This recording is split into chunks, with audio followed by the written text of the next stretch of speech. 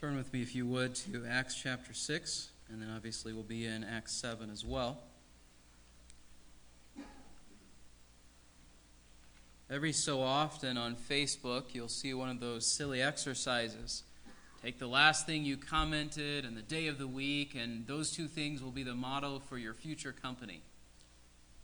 These sorts of things are kind of foolish. We say, what's the last thing I commented in an online forum? That can't be all that important. But what if something like this were true? What if the last thing that you said stuck with you? What if it was something that could potentially ruin you?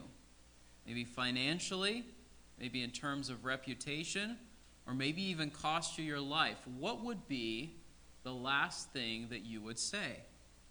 In the passage that we'll look at this morning, Stephen's last words are kind of the opposite of what we would expect, but they were chosen quite carefully. Let me read them for you again.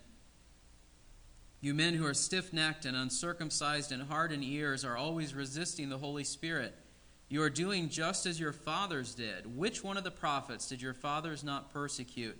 They killed those who had previously announced the coming of the righteous one, whose betrayers and murderers you have now become, you who received the law as ordained by angels and yet did not keep it. Why, Stephen? Why would you say that? Why would you say that thing at this point? It's like watching some scene that's horrific unfold in slow motion, and you can't do anything about it. You can see what's about to happen, and we see from the end of the chapter that was read a moment ago what happened to Stephen. Why would he say that, almost certainly knowing what the outcome was going to be? To understand why he answered this way, and understand, I think, the whole passage, I think it's helpful for us to look at both the characters and the context of this story. So let's start out with, I think, the main character of this account, and that's certainly Stephen. We see him in chapter 6 and verse 8, doing wonders and signs, doing miracles among the people. Chapter 6 and verse 10, he's speaking in the power of the Spirit and with God's wisdom. Chapter 6 and verse 12, he's arrested as the people are stirred up, and he's dragged away before the council. And then in 6:13 and 14, he's accused.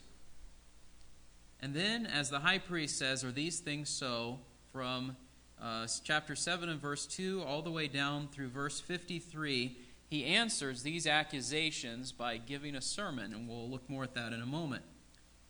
And then as we come to the close of the story, he sees heaven in chapter 7, verses 55 and 56. In chapter 7, verse 59, he prays, Lord Jesus, receive my spirit. And then in verse 60, Lord, do not hold this sin against them. And he dies, described as falling asleep. Who are the other main characters? Certainly they're his opponents. They're Jews from northern Africa and from Asia, and then also along with the Sanhedrin as the story develops. We start out with this group arguing against Stephen. It says the synagogue of the freedmen. Some of them almost certainly were former slaves. That would be understanding of why they would be called that. And then it says some from Cilicia and Asia. That would have been modern-day Turkey, various Roman provinces of that region. What do those men do? Well, in chapter 6, verse 11, and in verse 13, they essentially pay men to falsely accuse Stephen. And then in chapter 6 and verse 12, they bring him before the council. And then, along with the Sanhedrin, before the Sanhedrin, he's put on trial. And then we come down to the end of the section, verses 57 through 59. They respond with rage to his message. They refuse to listen. They rush out together, and they stone him. And just as an important note, because of who shows up in the next chapter, Saul is obviously there holding the robes of those who are stoning Stephen. And we think, well, that's the first mention of Saul in Acts.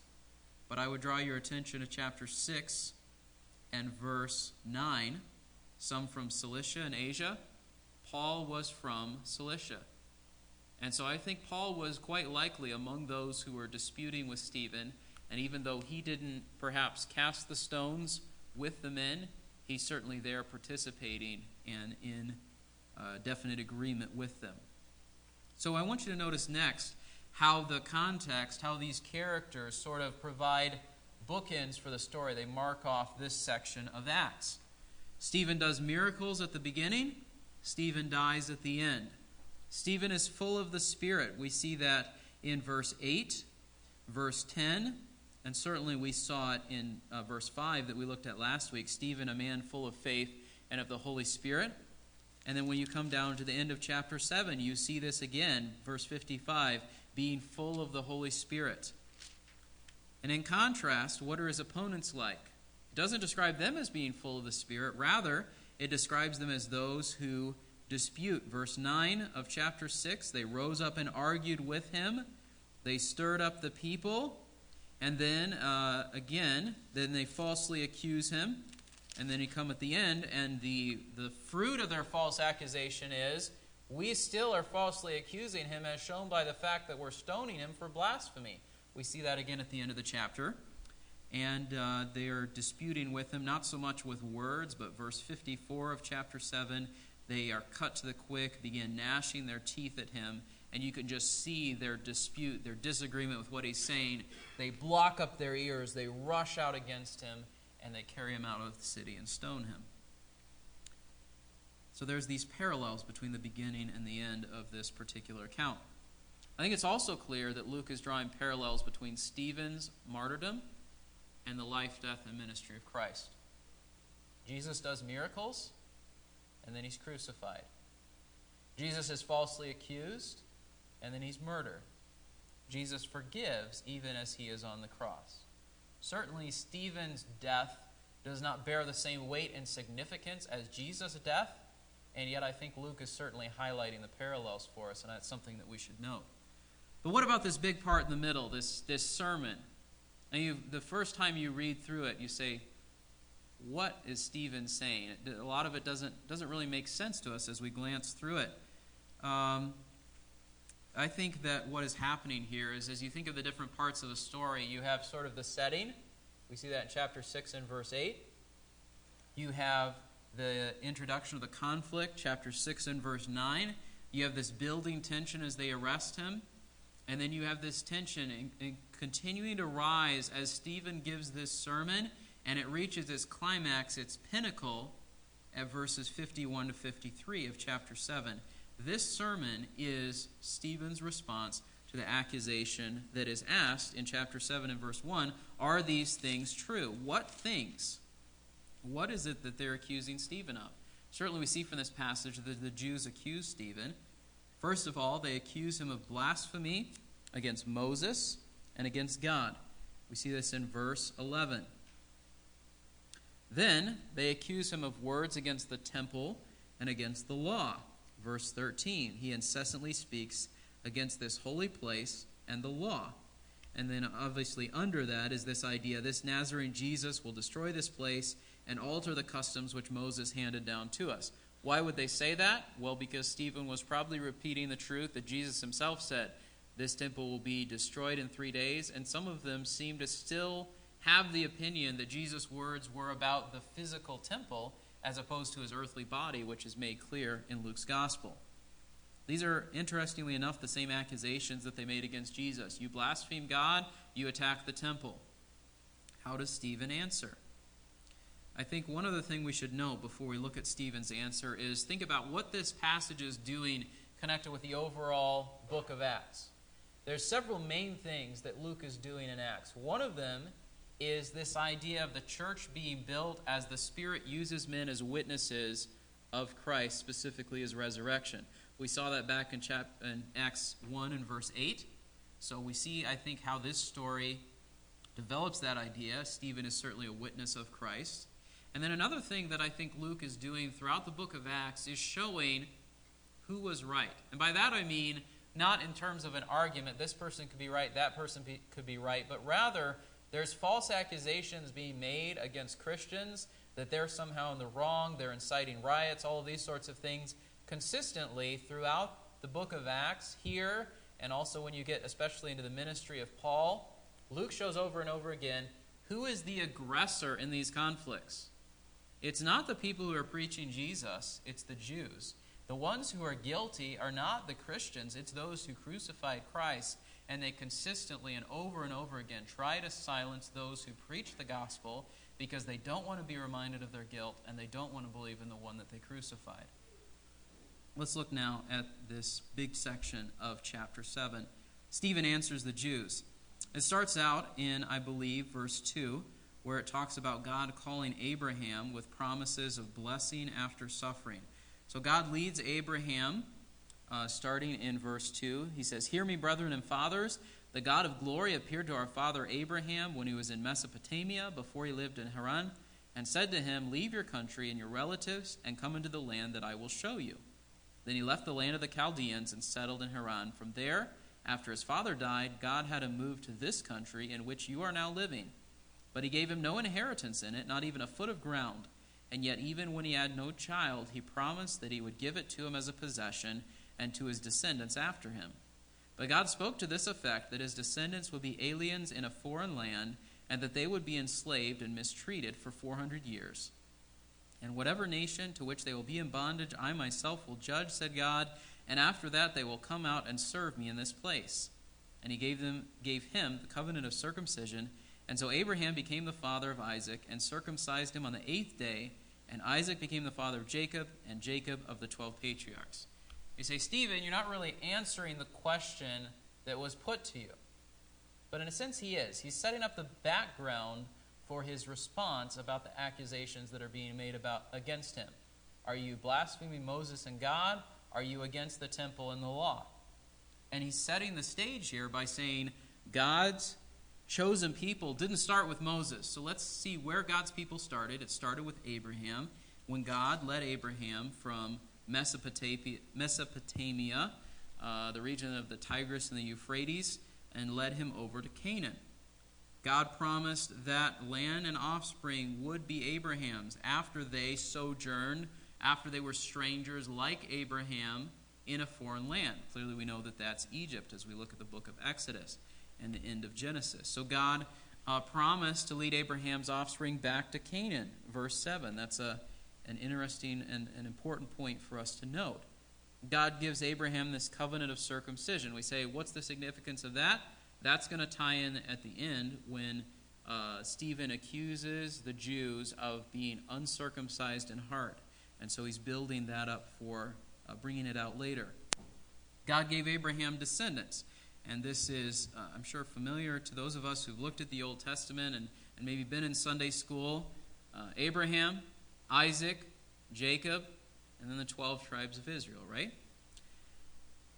But then he has a little bit of a pause before he gets to Moses. And he says, all right, well, what happens between God calling Abraham and God calling Moses? And so he talks about what happens with Joseph. Chapter 7 and verse 9. The patriarchs became jealous of Joseph and sold him into Egypt, yet God was with him and rescued him from all his afflictions and granted him favor and wisdom in the sight of Pharaoh, king of Egypt, and he made him governor over Egypt and all his household. Now a famine came over all Egypt and Canaan, and great affliction with it, and our fathers could find no food. But when Jacob heard that there was grain in Egypt, he sent our fathers there the first time. On the second visit, Joseph made himself known to his brothers, and Joseph's family was disclosed to Pharaoh. Then Joseph sent word and invited Jacob his father and all his relatives to come to him, 75 persons in all. And Jacob went down to Egypt, and there he and our fathers died. From there they were removed to Shechem and laid in the tomb which Abraham had purchased for a sum of money from the sons of Hamor and Shechem. Again, he's sort of setting the stage for answering this question about Moses. What things does he highlight? Here's these brothers. They try to kill off their brother Joseph. They sell him into slavery, but God had a different purpose for Joseph, and we see this all throughout the book of Genesis. God rescues Joseph. God gives Joseph a position of authority. God uses Joseph, as it says in Genesis 50 and verse 20, "You meant it for evil. God put me here so that I would save the lives of many people, including God's chosen people." Now, we come to Moses, chapter 7 and verse 17. "But as the time of the promise was approaching, which God had assured to Abraham, the people increased and multiplied in Egypt until there arose another king over Egypt who knew nothing about Joseph. It was he who took shrewd advantage of our race and mistreated our fathers so that they would expose their infants and they would not survive. It was at this time Moses was born, and he was lovely in the sight of God, and he was nurtured 3 months in his father's home. And after he had been set outside, Pharaoh's daughter took him away and nurtured him as her own son. Moses was educated in all the learning of the Egyptians, and he was a man of power in words and deeds. So we'll pause there for a moment. So God is now going to send Moses. And he talks about God's purpose in fulfilling his promise. Think back to what he had said to Abraham in chapter 7 and verse 6, that they would be enslaved and mistreated for 400 years, and whatever nation to which they will be in bondage I will judge, and they will come out and serve me in this place. So you see how Stephen is setting up all of these elements. How did the nation of Israel come about? Descendants of Abraham. How did they get down to Egypt? In the time of Joseph. What's happening now? They're going to be mistreated by this Pharaoh who knows nothing about Joseph. Is God going to fulfill his promise? Yes. He's going to fulfill it in the person of Moses. God spares Moses, and not only does he spare Moses, he puts them in a position where he is the adopted son of Pharaoh's daughter. He has a position of some prominence. And so we think, well, that must be the way that God's going to deliver the Israelites, by Moses becoming a prince of Egypt and becoming the ruler under Pharaoh, and that's how God's going to deliver his people. But that's not what happens. Look at the next few verses. Verse 23, but when he was approaching the age of 40, it entered his mind to visit his brethren, the sons of Israel. And when he saw one of them being treated unjustly, he defended him and took vengeance for the oppressed by striking down the Egyptian. And he supposed that his brethren understood that God was granting them deliverance through him, but they did not understand. On the following day he appeared to them as they were fighting together, and he tried to reconcile them in peace, saying, Men, you are brethren, why do you injure one another? But the one who was injuring his neighbor pushed him away, saying, Who made you a ruler and a judge over us? You do not mean to kill me as you killed the Egyptian yesterday, do you? At this remark Moses fled and became an alien in the land of Midian, where he became the father of 2 sons. And so, humanly speaking, we would expect that Moses would rise to a position of power and as a leader of Egypt would lead the people out. But instead, that's not what happened. He goes out. He sees Israelites being oppressed by one of their taskmasters, an Egyptian. He kills him, and the account in Exodus says he sort of buries him in the sand, and he thinks nobody sees what's being done, or no one will remember it or report him. And then the next day he sees 2 Israelites fighting. He says, Don't do this. They say, Hey, we saw you kill the Egyptian yesterday. We're not going to listen to you. Go somewhere else. And then Moses fears for his life that he's going to be seized by Pharaoh, by one of these soldiers, and put to death himself. So he flees out to the wilderness. Has God's promise failed? No. Look at verse 30. After 40 years had passed, an angel appeared to him in the wilderness of Mount Sinai in the flame of a burning thorn bush. It's interesting that you look at Moses' life, and we won't go into great detail on this. 40 years, he is connected with the Egyptians. He is enjoying prominence as a son of Pharaoh's daughter. He has this act. He's out in the wilderness. Another 40 years he's in the wilderness before God calls him back to lead the people out of bondage. How does this take place? An angel appears to him in the flame of a burning thorn bush. Clearly, the angel of the Lord God is speaking to him. When Moses saw it, he marveled at the sight. And as he approached to look more closely, there came the voice of the Lord. I am the God of your fathers, the God of Abraham and Isaac and Jacob. Moses shook with fear and would not venture to look. But the Lord said to him, Take off the sandals from your feet, for the place on which you are standing is holy ground. I have certainly seen the oppression of my people in Egypt, and have heard their groans, and I have come down to rescue them. Come now, and I will send you to Egypt. So you see this development. God made the promise to Abraham. All of these intervening circumstances brought about the fact that when Abraham heard that promise, he was in Canaan. So why would they leave Canaan to have to come down to Egypt, to have to be rescued and brought back to Canaan? Because of the famine. How were they preserved from the famine? Because God had caused Joseph's brothers to sell him into slavery and put him in a position of authority in Egypt. How is God going to deliver the people from Egypt? By taking a man who's living out in the wilderness as a wanderer, not unlike Abraham, to bring him back to lead the people out. And then God sends him back. Verse 35. Stephen starts by highlighting the fact this Moses whom they disown, saying, "Who made you a ruler and a judge?" He's going to start picking up this theme of the Jews rejecting the authorities that God has put over them. He's the one whom God sent to be both a ruler and a deliverer with the help of the angel who appeared to him in the thorn bush. This man led them out, performing wonders and signs in the land of Egypt and in the Red Sea and in the wilderness for 40 years. This is the Moses who said to the sons of Israel, "God will raise up for you a prophet like me from your brethren." This is the one who was in the congregation in the wilderness, together with the angel who was speaking to him on Mount Sinai, and who was with our fathers, and who received living oracles to pass on to you. What's that? That's the law that they accused him of rejecting, Stephen of rejecting. Verse 39, our fathers were unwilling to be obedient to him, but repudiated him, and in their hearts turned back to Egypt, saying to Aaron, "Make for us gods who will go before us. For this Moses who led us out of the land of Egypt, we do not know what happened to him." At that time they made a calf and brought a sacrifice to the idol and were rejoicing in the work of their hands. But God turned away and delivered them up to serve the host of heaven. As it is written in the book of the prophets, "It was not to me that you offered victims and sacrifices 40 years in the wilderness, was it, O house of Israel? You also took along the tabernacle of Moloch and the star of the god Rumpha, the images which you made to worship. I also will remove you beyond Babylon." What's the case that Stephen is making? I am not the one who's rejected God.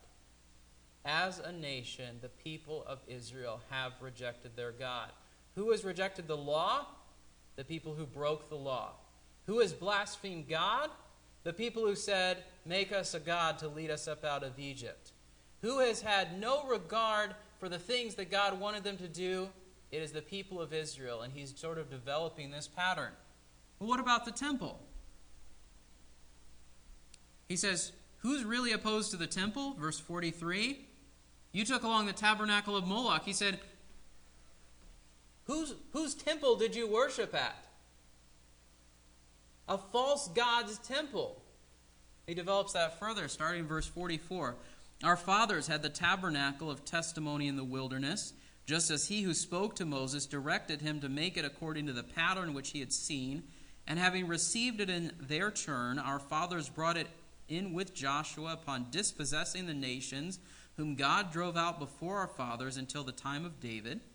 David found favor in God's sight and asked that he might find a dwelling place for the God of Jacob, but it was Solomon who built a house for him. However, the Most High does not dwell in houses made by human hands, as the prophet says, "Heaven is my throne, and earth is the footstool of my feet. What kind of house will you build for me, says the Lord, or what place is there for my repose? Was it not my hand which made all these things?" So God had the Israelites build the tabernacle, and they followed God's instructions. Solomon then builds the temple with David's resources. For whom? For the God of Jacob. He's connecting it back to the first part of the story. But what point does he make in verses 48 through 50? God made everything.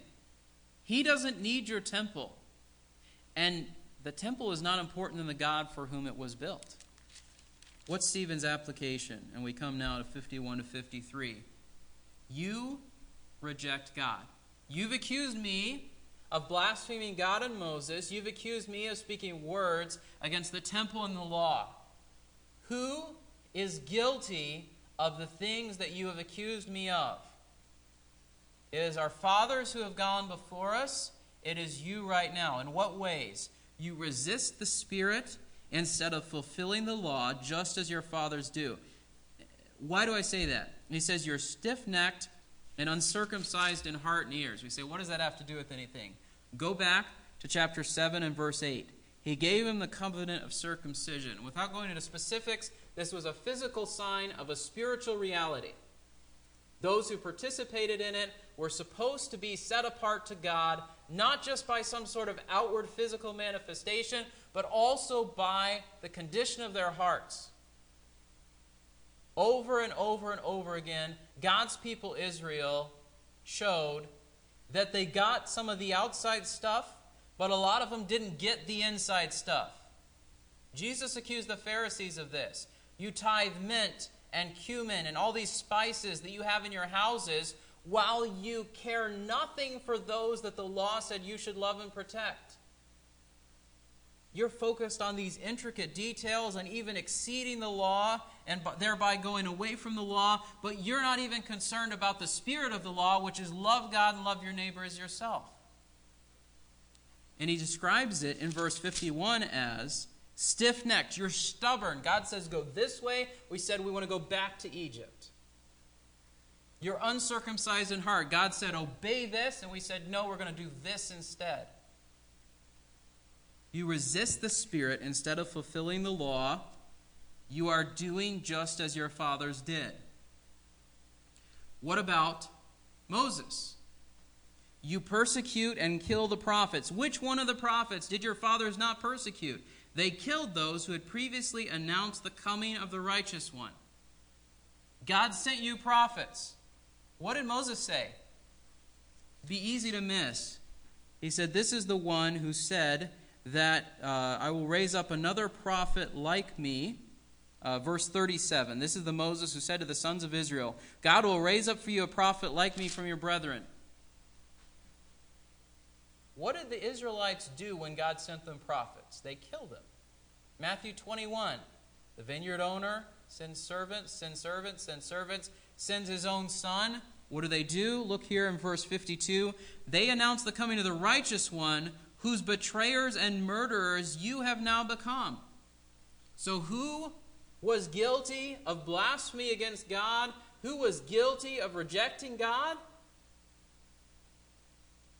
The people that Stephen is standing in front of.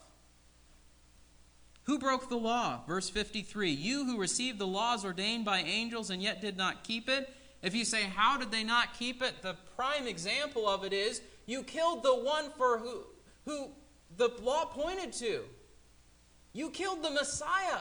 He came to you and you killed him. Here's this temple. You say, look at this temple. This is an amazing temple. Who was the temple about? It was about Jesus Christ. And the God comes down to his temple and stands in it, and you crucified the Messiah. Stephen says, who has blasphemed God and Moses and disrespected the temple and the law? It's not me, it's you. You say, Stephen, why would you say that knowing the response that they're going to have? Because what else could he say? That is what was true. And what was God calling these early Christians to do? To be witnesses of Jesus Christ. And what was most important? Peter said we must obey God rather than men. So how could Stephen do anything different than to say what he said, even knowing what was going to happen next? This is the climax of this story. What was the choice for the Jews? What to some extent is our choice? Do I love the things about God, or do I love God himself? They loved the rituals and the temple and the outward things. They didn't love God. Do I love a place where God is worshipped, or the God that I'm supposed to worship? Do I turn from my sin of rejecting God, which they did specifically and clearly by crucifying Christ, but all of us do every time that we sin? Or do I choose, as the Jews did, to silence the voice that accuses me? Stephen gave the wrong answer if he wanted to live. He gave the only answer if he wanted to honor God. How do we know that what he said and did was right? Verse 56, God gives him a glimpse of heaven. Verse 59, he can say without any question, I commend my spirit to you. Take me to be with you. And in the face of total injustice, he says, forgive them, Lord. Specifically, because it highlights Saul, I think that that's part of how God answers Stephen's prayer at this moment. So what's the last thing that you would say?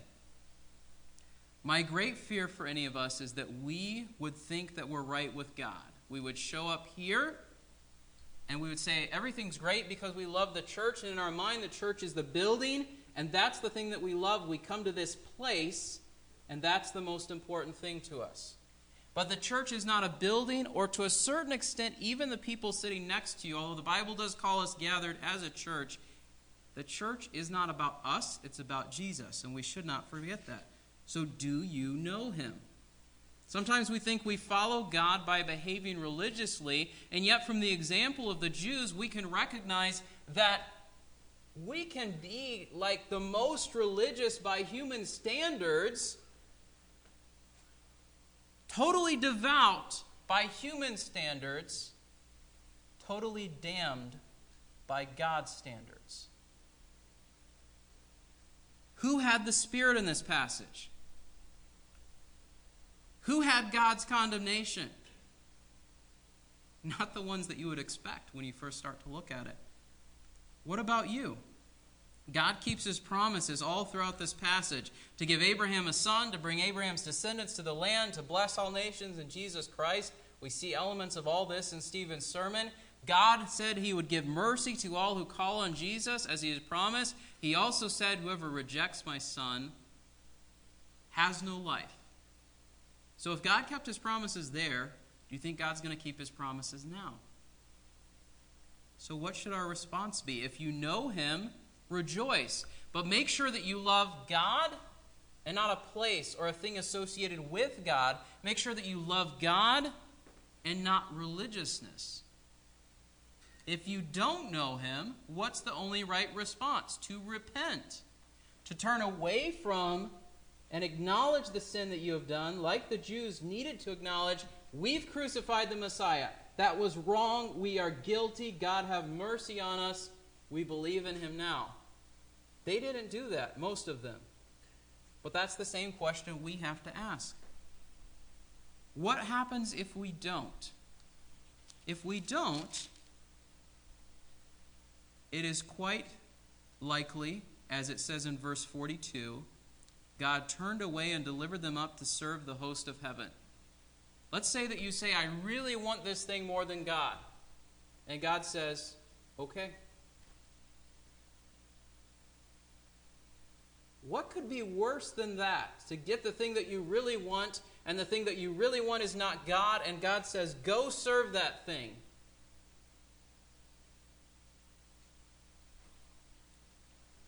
One final question for believers. If you ever stand in the place that Stephen stood, falsely accused of some sort of crime because you follow Jesus, and your life or something else you hold dear will be lost if you hold true to what you know about God and you know about following him, what will your last words be? Let's pray.